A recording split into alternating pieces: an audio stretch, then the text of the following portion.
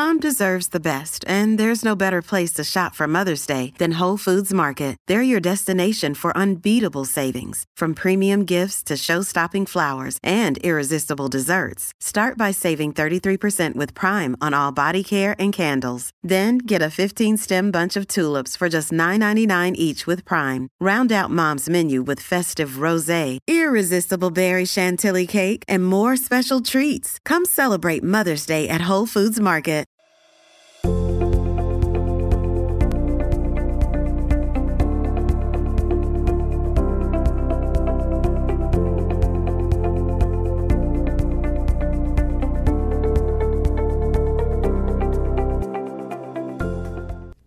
Hi there, everybody. Welcome to the Rupa Subramanya Show. I am Rupa Subramanya. In today's episode, we are honored to have Brendan O'Neill. He's a prominent British journalist and author.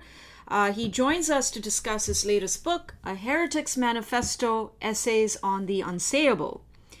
In his book, O'Neill fearlessly challenges the prevailing orthodoxies and dominant narratives that have taken over society. With clarity and insight, he examines contemporary beliefs surrounding gender, identity politics, racism, and climate change, questioning the uncritical acceptance and dogmatic nature of these ideas.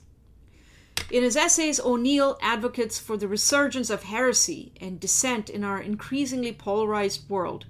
He calls for a return to reason, open debate, and the pursuit of truth, values that he believes are crucial for a thriving society. Join me as we delve into these arguments and ideas presented in his book and explore the importance of challenging prevailing narratives, promoting intellectual diversity, and reinvigorating Enlightenment thinking in our modern age. Well, welcome to the show, Brendan. It's a real honor to have you here, and I just absolutely loved reading your book. Let me start by asking you, your book starts with a provocatively titled chapter, Her Penis, and does a brilliant job documenting how this term regularly shows up in news reports, in outlets and publications, especially in the UK. And these are publications across the ideological spectrum, left to right. Why does this term, what does her penis really mean, and why does this term matter so much? Well, okay. Well, firstly, thank you for having me on the podcast. Absolute pleasure to be on. Thank you for that question. Lots of people are quite struck by the first chapter because it is quite a confronting chapter. And I wanted it to be a confronting chapter. And the opening sentence in the book is, we need to talk about her penis. And I mean, it's funny on the one hand, and it's kind of, I think it probably makes people laugh, but it also, I think, drags them headfirst into the questions that I want to raise with my book, which is really about how language is being manipulated in order to manipulate thought. I think that's one of the great and terrifying themes of our times. And one of the points I make in the introduction to the book is that I'm increasingly of the view that the term cancel culture is not sufficient to describe the era that we're living in. I understand the attraction of the term cancel culture. It's short, it's alliterative, it makes sense. Many, many people understand what you're talking about when you say cancel culture. So I get it and I use it. But I think we have to look beyond that and understand that we're living through a period of counter-enlightenment, a period of extraordinary intolerance, a period of new forms of authoritarianism, which I think are designed to alter not just what people say, but how they think in their minds and how they relate to other human beings. So the reason I opened with that chapter, Her Penis, is just to use that two-word phrase as an example of how everyday language is changing around us, sometimes imperceptibly, sometimes without us really noticing. You wake up one day and suddenly her penis is an acceptable phrase that people are using in the media, in courts of law, in the political sphere. We have the leader of the Labour Party here in Britain, Keir Starmer, keeps getting into trouble because he can't answer the question, what is a woman? And his most recent answer, he said, look, 99% of women don't have a penis, which opens the possibility that around 1% do have a penis. And so the way in which ideas that we took to be true and scientifically provable and useful for understanding ourselves and other people, the way in which they can be overhauled in such a slippery way and without any protest, or really without very much discussion. I find that worrying, and I think it suggests we live under a new kind of cultural authoritarianism, which values people's subjective views of themselves over objective reality. And that's something I think we need to question and push back against. So why does it feel like, just sticking to that first chapter, I was struck by the fact that pretty much everybody across the political and ideological spectrum seemed to be on board with the use of pronouns and gender ideology in general. What is going on there? Did some kind of a consensus emerge that we're not aware of? I mean, and how do we explain this consensus? Yeah, it's really striking. The speed, I think, historically speaking, the speed with which it became elite consensus opinion that you can change sex. And in fact, going even further than that, the idea that there is such a thing as a gendered soul, which might not match up with your biological casing, I consider that to be a pretty religious idea, a quite superstitious idea. It's not something that I believe to be true. I think it's an idea that is born from the narcissistic needs of a small group of people, which then gets embraced by the establishment as a politically correct value, an idea that you all must bow down before. But I don't accept the idea of a gendered soul. I don't accept the idea that there are men out there who are really female, they have a female brain or a female soul. I think that's quite a misogynistic idea. There's more to being a woman than feeling. There's more to being a woman than just desiring to be one in your mind. And I don't accept the idea that young women, who are the growing number of people undergoing hormonal intervention and sometimes surgical intervention, growing numbers of them are young women. Very often they're young lesbians. I'm deeply disturbed by the fact that we now live in a society in which a young lesbian can be subjected to hormonal interventions to correct her, to make her the correct sex, as if there's something wrong with being an 18-year-old girl who is attracted to other girls. Really, she must be a man. Let's change her. And one of the points I make later on in the book, I talk about the case of Alan Turing, the great computer expert, science hero of the Second World War and the mid-20th century here in England. He was, of course, famously arrested for homosexual behavior. He was given a choice. He could either go to prison or he could undergo hormonal treatment, which was really a form of hormonal castration. So he was given estrogen, which gave him breast material. It made his voice more high-pitched. It made him very, very depressed. He didn't want these changes to take place. It basically feminized him as a way of neutering what was seen as his sinful homosexuality. Now, we look upon that with absolute horror today. And Britain is often trying to make amends for its grotesque treatment of Alan Turing. We recently put him on the £50 note here, which is a great honor in this country, basically as a way of apologizing for what we did to him. And yet we now do the same thing to young people in the 21st century. We do the exact same thing. We give young men hormonal interventions that give them the appearance of having breasts, which make their voices high-pitched, which make them the supposed correct sex, which give them the same sexual problems that Turing suffered as a consequence of his estrogen treatment. But we call it transgenderism. We call it gender-affirming healthcare. We give it all these euphemistic names, which I think is really quite Orwellian and is a bit of a disguise for something that's actually quite problematic. So the fact that all of these things are kind of nodded along by so many different sections of the political establishment, I think that speaks to the absence of critical thinking. It speaks to a culture of conformism. So few people are willing to deviate from elite consensus opinion, especially if you're in the elites and you want to stay in the elites. You want to move in those circles. You want to have those opportunities, make those advancements. You can't break away from elite consensus opinion in that situation. So it reinforces itself all the time through the necessity of maintaining the elite group itself. Yeah. And they speak in their own language. They have their own special linguistic cues. They say, my name is so-and-so, my pronouns are such and such. They have these rituals that you have to perform in order to be a member of that class. And the fact that performance is a continual demand of people within that strata of society means that it is constantly being reinforced, and then it goes reinforced through education, through the university system, through popular culture, through social media, and it has this drip effect into the young generation in particular. So yes, there's a real culture of conformism, and one of the reasons I wrote my book and called it A Heretic's Manifesto is precisely because I think we need some more heretical kickback against ideas that have bizarrely become quite conformistly accepted. Yeah, I found this sentence very striking in that first chapter. You say that her penis is a term that even rape victims might have to utter at some point.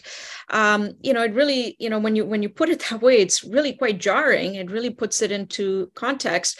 How do you think that this impacts social cohesion, for example? I think it's having a devastating impact, even though if we can't quite appreciate that yet. Mm-hmm. I mean, I'm lucky enough to live on Turf Island.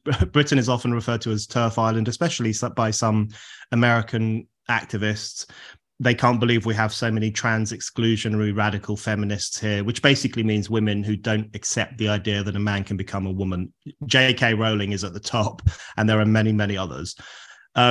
I'm really happy to live on Turf Island. I'm happy to live on an island where there are so many women who are speaking out and standing up for their sex-based rights, and taking action to defend their spaces and their freedoms. I think that's a really positive thing. But I think in relation to the question of how we got to a situation where lots of other sections of society, including law and the police, now accept a term like her penis, I mean, that is really the question of our age. How do these things happen? So, for example, the police, there was a freedom of information request to police forces here in the UK, asking them if they record crimes as having been committed by a man or a woman, depending on their sex or on how they identify. And many police forces said they record crimes as by the preferred gender of the alleged criminal rather than by his or her biological sex. And some police forces even do that with rape. So rape is defined in English law as the non-consensual insertion of a man's penis into various parts of a woman's body. That's how it's defined in law. And yet the police have taken it upon themselves to accept the idea that the male rapist standing before them is a woman if he says he's a woman. And what you end up with is something really creepy, I think, something straight out of 1984. One of Winston Smith's jobs in the Ministry of Truth was to rewrite old newspaper articles to make them conform with the ideology of the current ruling party. That's what's happening now. So we have news articles here in Britain, and I've seen them around the world as well, where they will say woman arrested for rape of a minor. And it's just not true. That's a lie. That headline is a lie. Much of the article itself is a lie. It wasn't a woman, it was a man. And one of the examples I give in the book is of a story that was in the New York Times, which said and it was on the BBC as well, BBC News, 83-year-old woman arrested for murdering and decapitating a woman in her 60s. And I saw this headline and I thought, hold on, 83-year-old women don't do that. I can't think of any instance in my lifetime where an 83-year-old woman has murdered another woman and decapitated her. 83-year-old women tend to be quite small, quite frail, certainly not murderously inclined.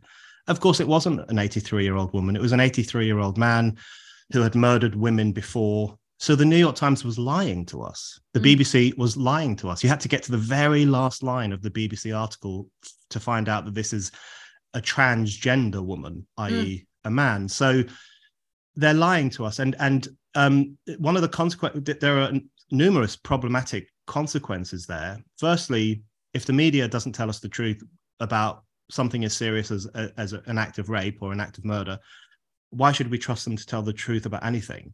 And when the media elevates ideological needs over objective recording of facts, that calls into question the entire pursuit of truth and whether the pursuit of truth is even possible in an era in which subjective delusions now count for more than objective reality. But then one of the bigger problems, as you've alluded to, is that we end up in a situation where rape victims feel pressured to refer to their rapists as female. And one of the points I made in my book is, firstly, they rape you, then they get your pronouns. And if you think about that, the impact of that New York Times article on the women that man had harassed and assaulted and killed over numerous decades, it was depriving them of the right to tell their story. Their story is that they were attacked by a man. They were brutalized by a man. That's not only their truth, it is the truth. And they were being subtly deprived of that by a supposed newspaper of record, which took it upon itself that to say that the rapist and the murderer's truth is more important than their truth. Mm-hmm. And that is a judgment that I think goes against not only reason and objectivity, but against human decency. Yeah. And so when you have a situation where political correctness is overriding human decency itself, I think we're really reaching a sad situation. Yeah, absolutely. And, one of the key themes in your book is the importance of free speech and your concerns about the rise of compelled speech. Here in Canada, there are several instances, where free speech has been suppressed, and the chilling effects. Cancel culture, for lack of a better term, I agree with you. It sounds rather benign. I agree with your criticism of the term. I think we need something else that captures captures the importance of what's going on. The chilling effects cancel culture has had on free speech. I've interviewed like a 17-year-old high school student here in Canada who was recently suspended from his Catholic high school for protesting against gender ideology. Compelled speech and all of this is clearly very, very problematic. And you say the free speech is important and the right to offend is also very important. But in a world of unfettered free speech, does something such as hate speech exist? I think I have a real problem with the term hate speech. I've always felt uncomfortable with the idea of hate speech. Obviously there is racist speech, there is misogynistic speech, there is anti-Semitic speech, there's Holocaust denial, there is white supremacist speech. No one denies that those forms of speech exist. They're on the internet, people can see them. I'm such a free speech absolutist that I think even that kind of speech should be free. It should not be interfered with by the state, because I think there's a benefit from knowing that kind of speech exists, because it allows us to see what these hateful individuals and hateful groups are saying, what they're thinking, where they are, where they need to be challenged, where they need to be confronted. I think there's a real danger, even when we're talking about genuinely racist speech, there's a danger that suppressing it will actually allow it to fester and grow in new communities online, hidden from reasoned society. A really good example of that is France. France outlawed Holocaust denial 25 years ago, maybe 30 years ago, a long time ago. Now France has a very serious problem with anti-Semitism and with anti-Semitic speech, a very serious problem, arguably the most serious problem in Western Europe, if not the whole of Europe. And I think that's partly a consequence of the censorship. Not entirely, of course. There are numerous social and cultural issues in France that mean that all sorts of regressive views take hold in certain sections of society. But one issue is the censorship. So this stuff has to go underground. The Holocaust deniers have to hide away, make their own websites and so on, and make their own little networks. And therefore, it's difficult to call them out or to highlight them and to challenge them. So even genuinely hateful speech, I don't think should be censored. But I think the problem I have with the term hate speech is that so much stuff gets collapsed under that term. Yeah. So it's not just the racism and the anti-Semitism and the misogyny and whatever. It's also J.K. Rowling writing a brilliant, long, considered essay about women's rights. That is now transphobia. That is a form of hate speech, apparently. Or it's people who criticize mass immigration and who say that there needs to be some form of controls on immigration. Now, as it happens, I'm quite liberal on immigration, which gets me into all sorts of trouble with some of my allies on other issues. But there you go, that's life. But there are many people who are critical of mass immigration, and they get called racist. That's xenophobia. And even, just to take the example of Brexit here in the UK, I think Brexit was a very important working class revolt against the technocratic elites, against the new elites. And the people who voted for it, which includes me, we're called Europhobic, we're called xenophobic. We voted out of a place of hatred. So all sorts of things, even genuinely held, perfectly legitimate political views are now redefined as hate speech. And one of the points I make in the chapter in my book on hate speech is that I think one of the issues with this branding of certain views, one of the paradoxes that I talk about is that we live in societies that are absolutely obsessed with controlling and suppressing hateful speech. And yet public life feels more hateful than ever. It's such an interesting paradox to me. Yeah. I mean, hatred is the lingua franca of social media, when they have the Twitter mobs and they are the things they say about gender critical feminists or about Black members of the Conservative Party or about someone like Priti Patel, who was our Indian heritage Home Secretary here for a few years.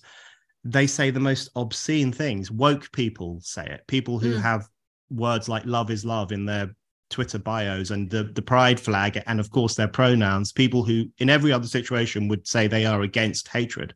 Or if you look at university campuses, they are awash with speech codes controlling hate speech, and yet if a pro-Israel person turns up or a gender critical feminist turns up, there will be orgies of hatred. They will smash windows, the students, they will scream abuse.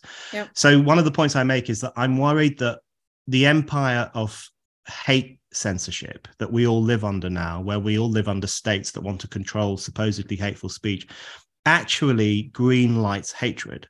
Because what it does, it hangs a sign around people's necks which says that this person is a hateful person, a bad person, they are destructive to social life, whether it's a gender critical feminist or someone on the right or a Canadian trucker or a Danish trucker or a Dutch farmer, anyone who deviates in any way from the consensus. They are hateful people and therefore you may hate them. In fact, you must hate them, because unless we cleanse society of their dangerous ideas, we're all in big trouble. So I think that's the paradox of hatred. It presents itself as an attempt to control hatred in society, but it actually gives us a license to loathe certain groups and certain people, and it exacerbates hateful discussion in contemporary life. Yeah. In this chapter, the love that dare not speak its name, you refer to a therapeutic turn in society from one of liberation to a more managerial, technocratic society in which our individuality has been diminished. I found this very striking. It was possibly one of the most interesting things that I saw in the book. What do you mean by this, and can you elaborate? Yeah, so that chapter is specifically on the rise of woke homophobia. Exactly. And so, the way in which, I guess the argument I'm making in that chapter is that all the progressive ideals that we sometimes take for granted, I'm using the word progressive in the English sense, which means something good. I know it has different meanings in different parts of the world. Yeah. But the progressive ideals that we take for granted can easily fall away if we're not vigilant, and if we don't defend the freedom to think and to speak and to defend those ideals. So I think what's happening with the trans ideology and its impact on young gay people in particular, I find incredibly worrying. But one of the points I make in that chapter in talking about that issue, as you say, is that I think one of the big differences, I think one interesting thing about woke activists and the woke elites is that they see themselves as the heirs to the progressives of the 1950s and the 1960s. They see themselves as the heirs to the civil rights movement in the United States, or the gay liberation movement across the Western world, or of course the feminist movement, the second wave feminism in the 60s and the 70s. They see themselves as the heirs to that. And my argument is that actually they are the opponents of that. They are a blot on those progressive leaps forward in human history. And that's why I get very frustrated when people say that anyone who criticizes wokeness or political correctness just wants to turn the clock back to a time when women were in the kitchen and Black people and white people were segregated and gay people didn't have normal lives. For me, it's the entire opposite. It's the fact that those breakthroughs were made in the Western world and were very positive, that I am now concerned about this movement and this ideology that I think is threatening them. And so I think, generally speaking, what's happened is we've gone from a culture of liberation, we've gone from movements that wanted to free themselves from state intervention, state control, the judgments of the moral majority, as it was referred to, who basically argued for autonomy, for the right to live freely and for the right to make their own choices. So that was the women's movement, the gay liberation movement, the civil rights movement, basically leave us alone. Frederick Douglass, going back to the 1800s, he was the slave turned abolitionist. He was once asked, what can the white man do to help freed slaves? And he basically said, just leave us alone. Just let us get on with it. Yeah. Some of us will fail, some of us will succeed, but just give us the freedom to try. Yeah. So that was the kind of culture that we had in these progressive movements over the past 60, 70, 80, 100 years. Mm-hmm. I think what we have now in the woke movement is the precise opposite. We have a movement that is very authoritarian, that is constantly seeking validation from the state rather than freedom from the state, which wants everyone to respect it, to respect its pronouns, to bow down, to genuflect to its ideologies. And if you don't, you're in big trouble. They will cancel you. They will no platform you. So it's the polar opposite of the culture of liberation. What we live under now is a managerial regime in which we are all expected to submit to the expertise of lifestyle gurus, the welfare state, other social actors who presume to know better than we do ourselves how we should run our lives, how we should live, how we should raise our children, how we should speak, how we should think. So the drift from a culture of leave us alone and let us live freely to a culture in which people don't trust themselves to be free, and instead call on the authorities to recognize them and look after them and tell us exactly how to raise a child in the first 6 months and exactly how we should speak to a person of a different race in the workplace and exactly how we must make ourselves felt and what words we should use. There's this desire to be told all the time how to behave and what to do. Yeah, I think that's so worrying. And I long for that older era in which people said, look, we're capable of running our lives. Let us do it. So, but how did we get to this point? How did we get from this liberating force that gave us women's rights, gay rights, to this present morass of some bewildering confusion of gender and sexual identities? How did we get to this point? That's the question that I'm often, I often ask. I don't really have the answer to it. Yeah, it's such an interesting question, and there are so many different cultural factors and changes in society that I think contribute to that. One idea I've had, which is difficult to articulate, and I'm not even sure if I'm right, is that I think it's a paradoxical situation where some of these liberatory movements, which I think were very positive, possibly contain the seed of their own demise and possibly contain the seed of the culture that we currently live under. Mm-hmm. So Elizabeth Lash Quinn wrote a brilliant book about race experts maybe 20 years ago.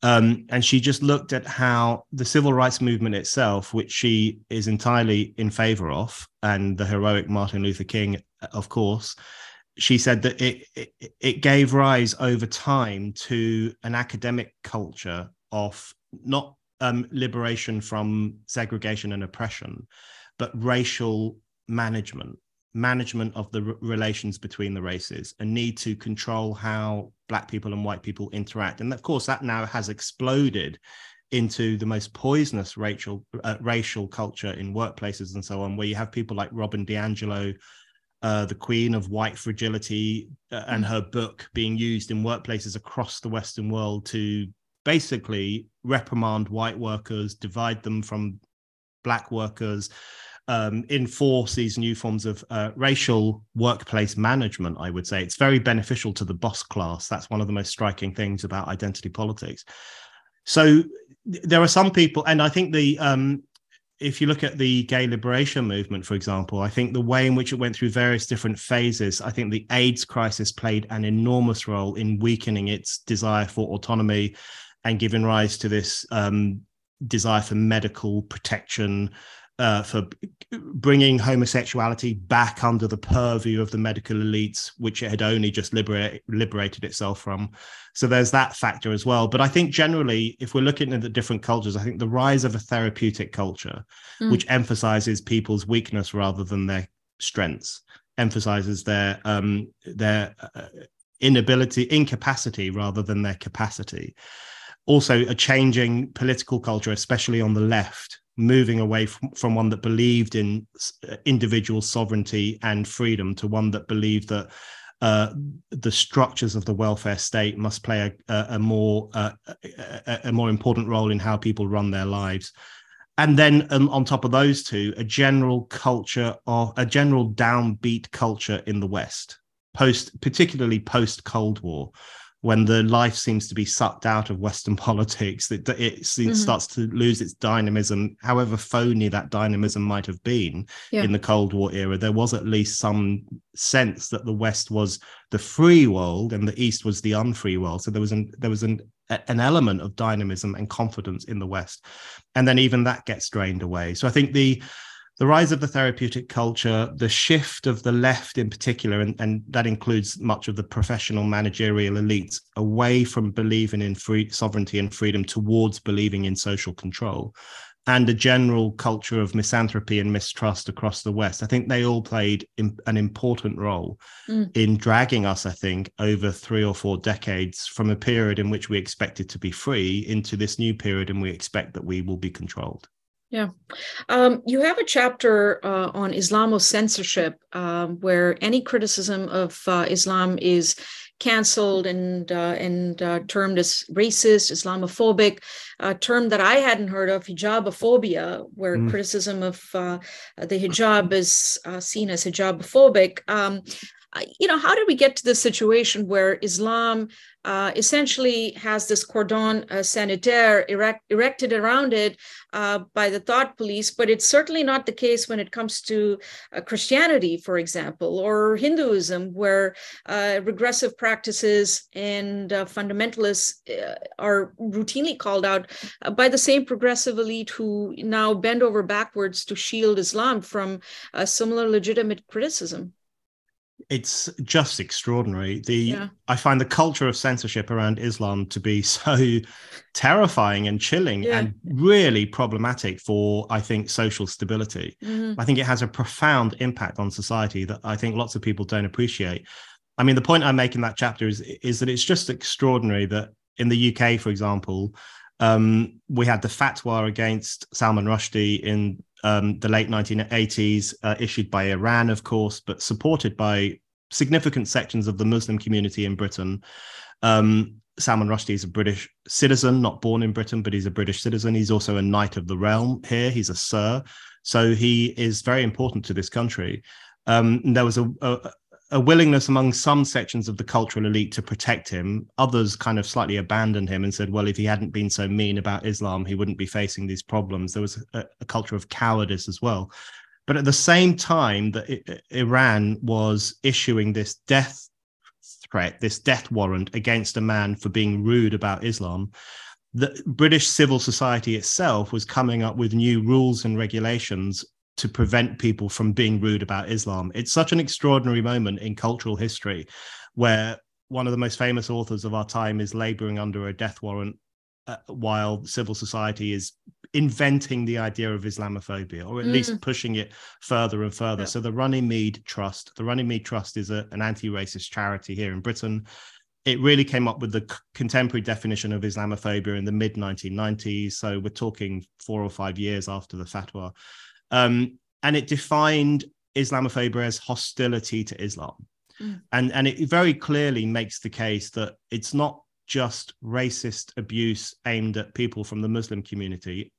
I don't know anyone who would disagree that racist abuse against brown Muslims, as most of them in Britain are, I don't know anyone who would disagree that that's a terrible thing and society has a responsibility to keep it in check. But it was talking about hostility to Islam. It was talking about even terms like Islamic fundamentalism. It says is an unacceptable term because it's offensive to Muslims to tie the word Islamic to the word fundamentalism or the word terrorism. The Muslim Council of Britain, which is an organization here, has taken this idea even further. And it recently criticized the Daily Mail because it interviewed one of the Yazidi women who had been enslaved and raped by ISIS. And she said during the interview that the people who were oppressing her and raping her, they thought it was sanctioned by Islam.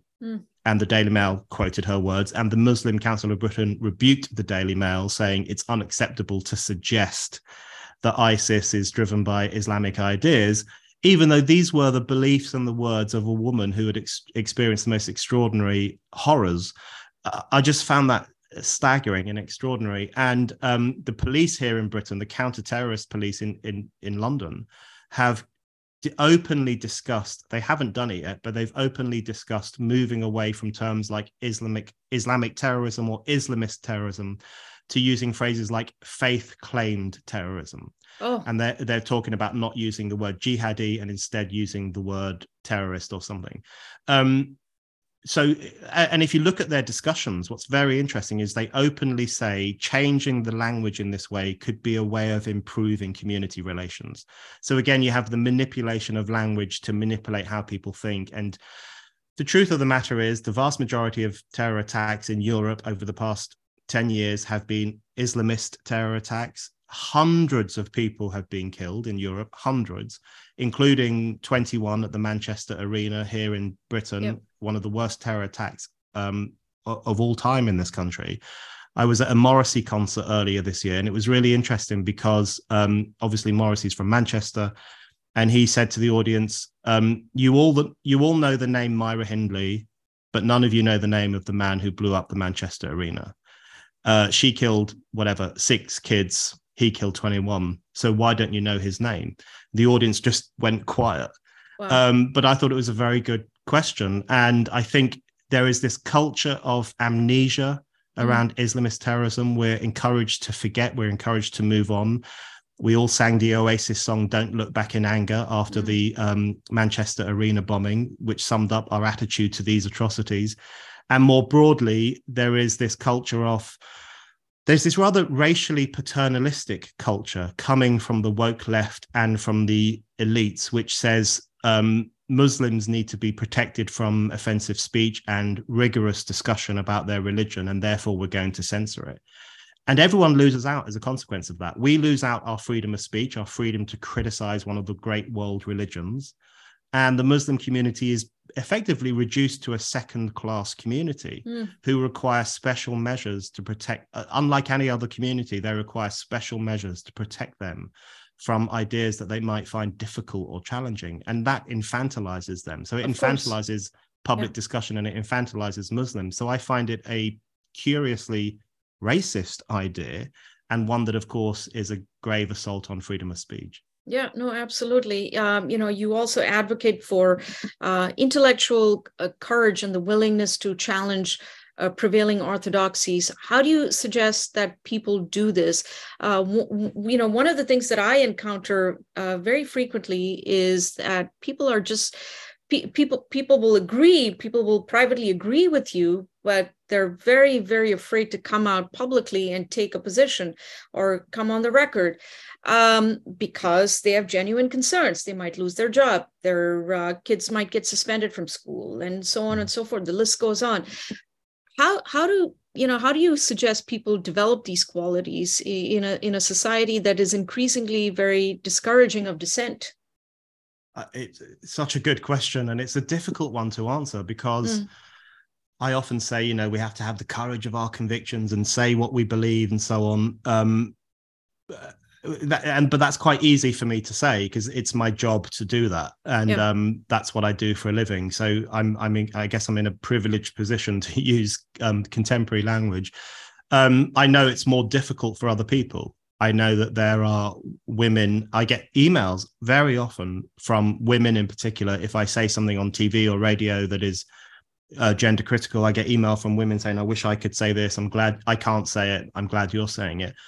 And there are other issues as well on which people feel that they can't speak out because there is a stifling culture. And I think one of the grimmest impacts of cancel culture is not, people will often say, well, look at J.K. Rowling, she's still speaking, or look at Kathleen Stock, the British professor of philosophy who has got into a lot of hot water for her gender critical views. Mm-hmm. They will say, look at Kathleen Stock, she speaks at Oxford, she writes newspaper articles.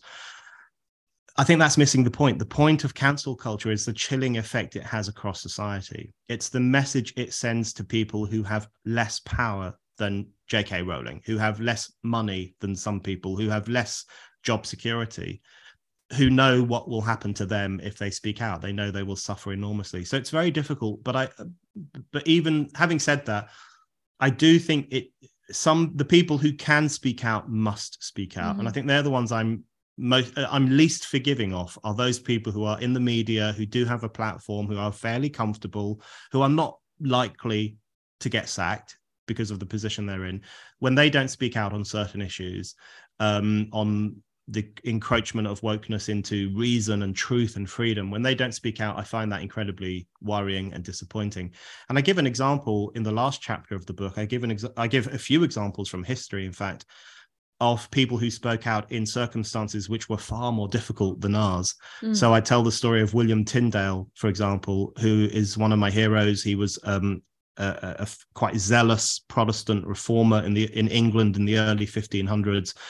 And he translated the Bible into English, which was an offense punishable by death. If you published the Bible in English, it was only supposed to be in Latin because only our moral superiors were allowed to read it. And the rest of us had to just nod along to whatever they decided to read to us in church on a Sunday. Mm. If you published the Bible in English, you were burnt at the stake. And he thought, no, I have to do it. He went to Germany to do it. You couldn't do it in England. He smuggled his Bibles back into England. His supporters would read the Bibles by candlelight and be ready to throw them away if anyone knocked at the door. I mean, that's the risk they were taking to exercise their freedom of conscience and their freedom to read. And eventually the authorities caught up with him. He was hunted as an outlaw across Germany. They caught up with him. They imprisoned him. They found him guilty of heresy. They strangled him to death, and then they burnt him at the stake. And you just think to yourself, what drove him to keep doing this? What drove him to keep publishing his Bibles, keep translating the Bible? He also invented the pocket Bible so that people would have a smaller version of it that they could hide away. What made him do this? And you just think it's because he was so convinced of his right to read the Bible, and he was so convinced of ordinary people's ability to understand things for themselves, which at the time was a completely revolutionary idea. And arguably it's become revolutionary again under the woke tyranny that tends to treat ordinary people as idiots who need to be protected from offensive ideas.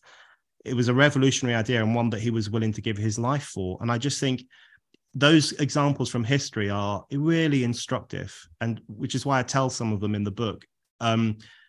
Instructive for those of us who want to put our heads above the parapet and who think that the risk is worth it. Because what we're talking about here is defending truth, reason, scientific reason, objectivity, equality, freedom, tolerance, freedom of speech.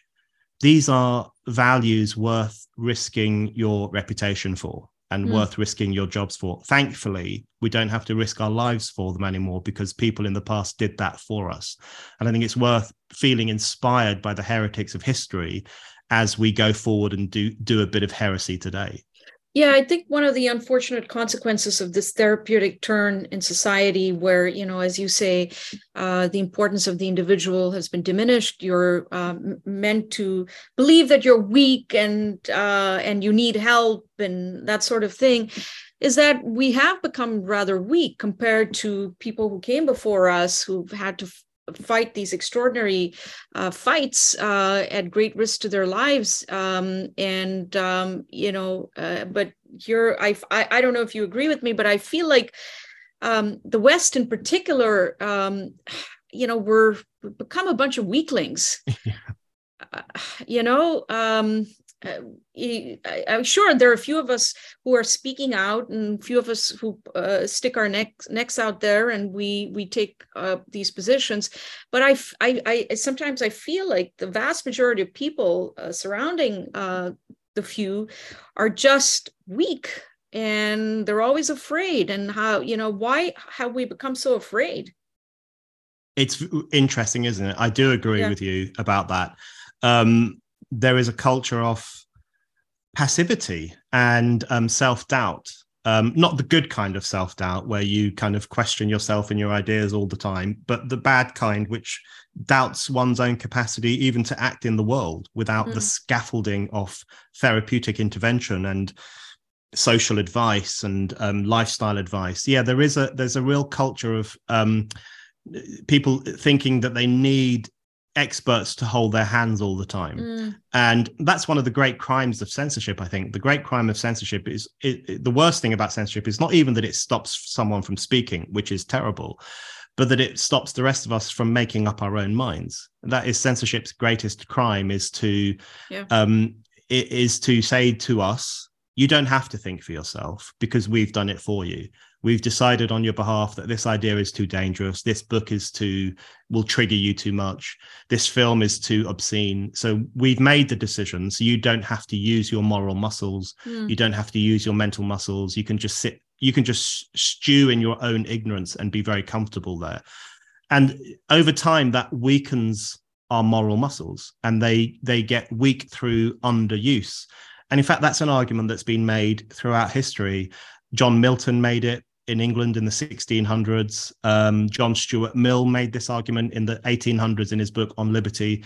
Both of them, and others as well, made the argument that it's only through exercising moral judgment and making decisions for ourselves that we become free, active members of society. And when you're no longer called upon to do that, when you're no longer called upon to make your own mind up about ideas or to make your own judgments about how to run your life or how to raise your family because someone else is doing it for you, then in John Stuart Mill's words, our only responsibility is to become ape-like imitators. We are ape-like imitators of people who have told us what to do and what to think. And I think there's a culture of that now. It's a culture of we will imitate the advice of our superiors. And then it's exacerbated by the therapeutic culture, which makes it even worse because that entices us all the time into a relationship of dependency with medical experts, therapeutic experts, lifestyle experts who apparently have the key to everything. So it's kind of depressing. I do think there's a class differential, which is very important. I think I kind of straddle two worlds. I come from a working class community in London, an Irish community. All my family do normal working class jobs. They don't do anything like what I do. And so that is a very useful thing. It keeps me quite grounded. And none of them buy into any of this at all. They are incredibly robust. They do hard jobs, difficult jobs. So you have to be robust. But they're also robust in their relationships and in how they think and with each other, with their children. They're firm. They don't be a wimp. You'll hear that. You would never hear that phrase in a school these days. It would be considered very offensive to say to a child, don't be a wimp, don't be a telltale, don't be a snitch, sort it out yourself. That's what they used to say to us at school, but they don't anymore. But I hear that in working class communities. There's a desire for children and young people to be resilient. But then in other sections of society, including those who have the most influence over culture, it's very different. They want to encourage the young to feel frail, to worry that their self-esteem is going to be damaged all the time, to try and cushion themselves from difficult ideas. So I think that class differential is important to understand in terms of thinking about how this might play out over time, how it might play out. But I do think that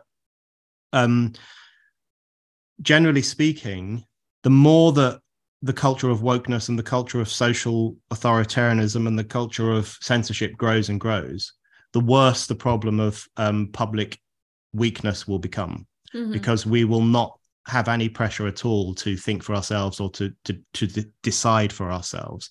Yeah. So I think these two things go in hand, wanting a more resilient, satisfying, confident public life in which people are confident and more willing to engage with each other, more willing to talk, more willing to debate, more willing to argue. If you want that, then you have to carry on challenging all the expressions of anti-human sentiment that we see in contemporary society. So I think it's a really difficult task, challenging this culture of weakness, but I think it can be done. Yeah. Finally, for you, final question for you, Brendan. What do you hope readers will take away from your book? How do you envision this heretical mindset shaping society moving forward?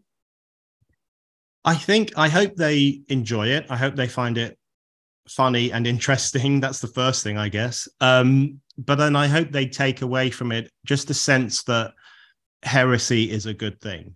And one of the points I make is that virtually every freedom and right and comfort we enjoy is the gift of people who dare to be heretical. And it's just important to remember that, not to be nostalgic, not to obsess over the past too much, but just to be aware that lots of the things we take for granted today in terms of what we know about the world, or the fact that we think women should have equal rights to men, or the fact that Black people should not be segregated from white people, or the fact that the sun is actually at the center of the solar system, not the earth. All these pieces of knowledge and information and progressive ideas that we hold very dear are all the products of people who were willing to go against the grain. All of them, every single one of them. And George Bernard Shaw made this point. He said, all great truths begin as blasphemies. And it's just worth reminding ourselves of that all the time.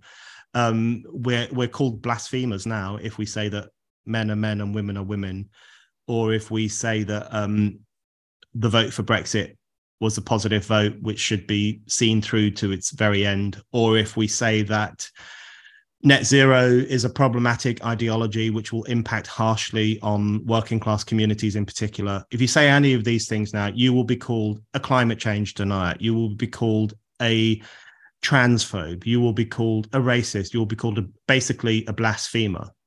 But I think even in the face of all that, it's important to carry on, because all great truths begin as blasphemies, and we have to accept the category and the position of a heretic in order to expand freedom more broadly over the coming years. So I hope people take the message that bravery has a lot to recommend it.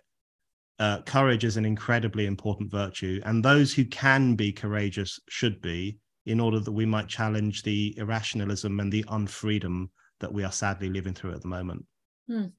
Well, A Heretic's Manifesto, Essays on the Unsayable. I urge you all to get a copy of Brendan O'Neill's latest book. I think it isn't just a critique, it's a call to action, inviting us all to become heretics in an age of conformity.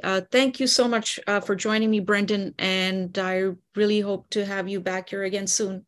Thank you so much.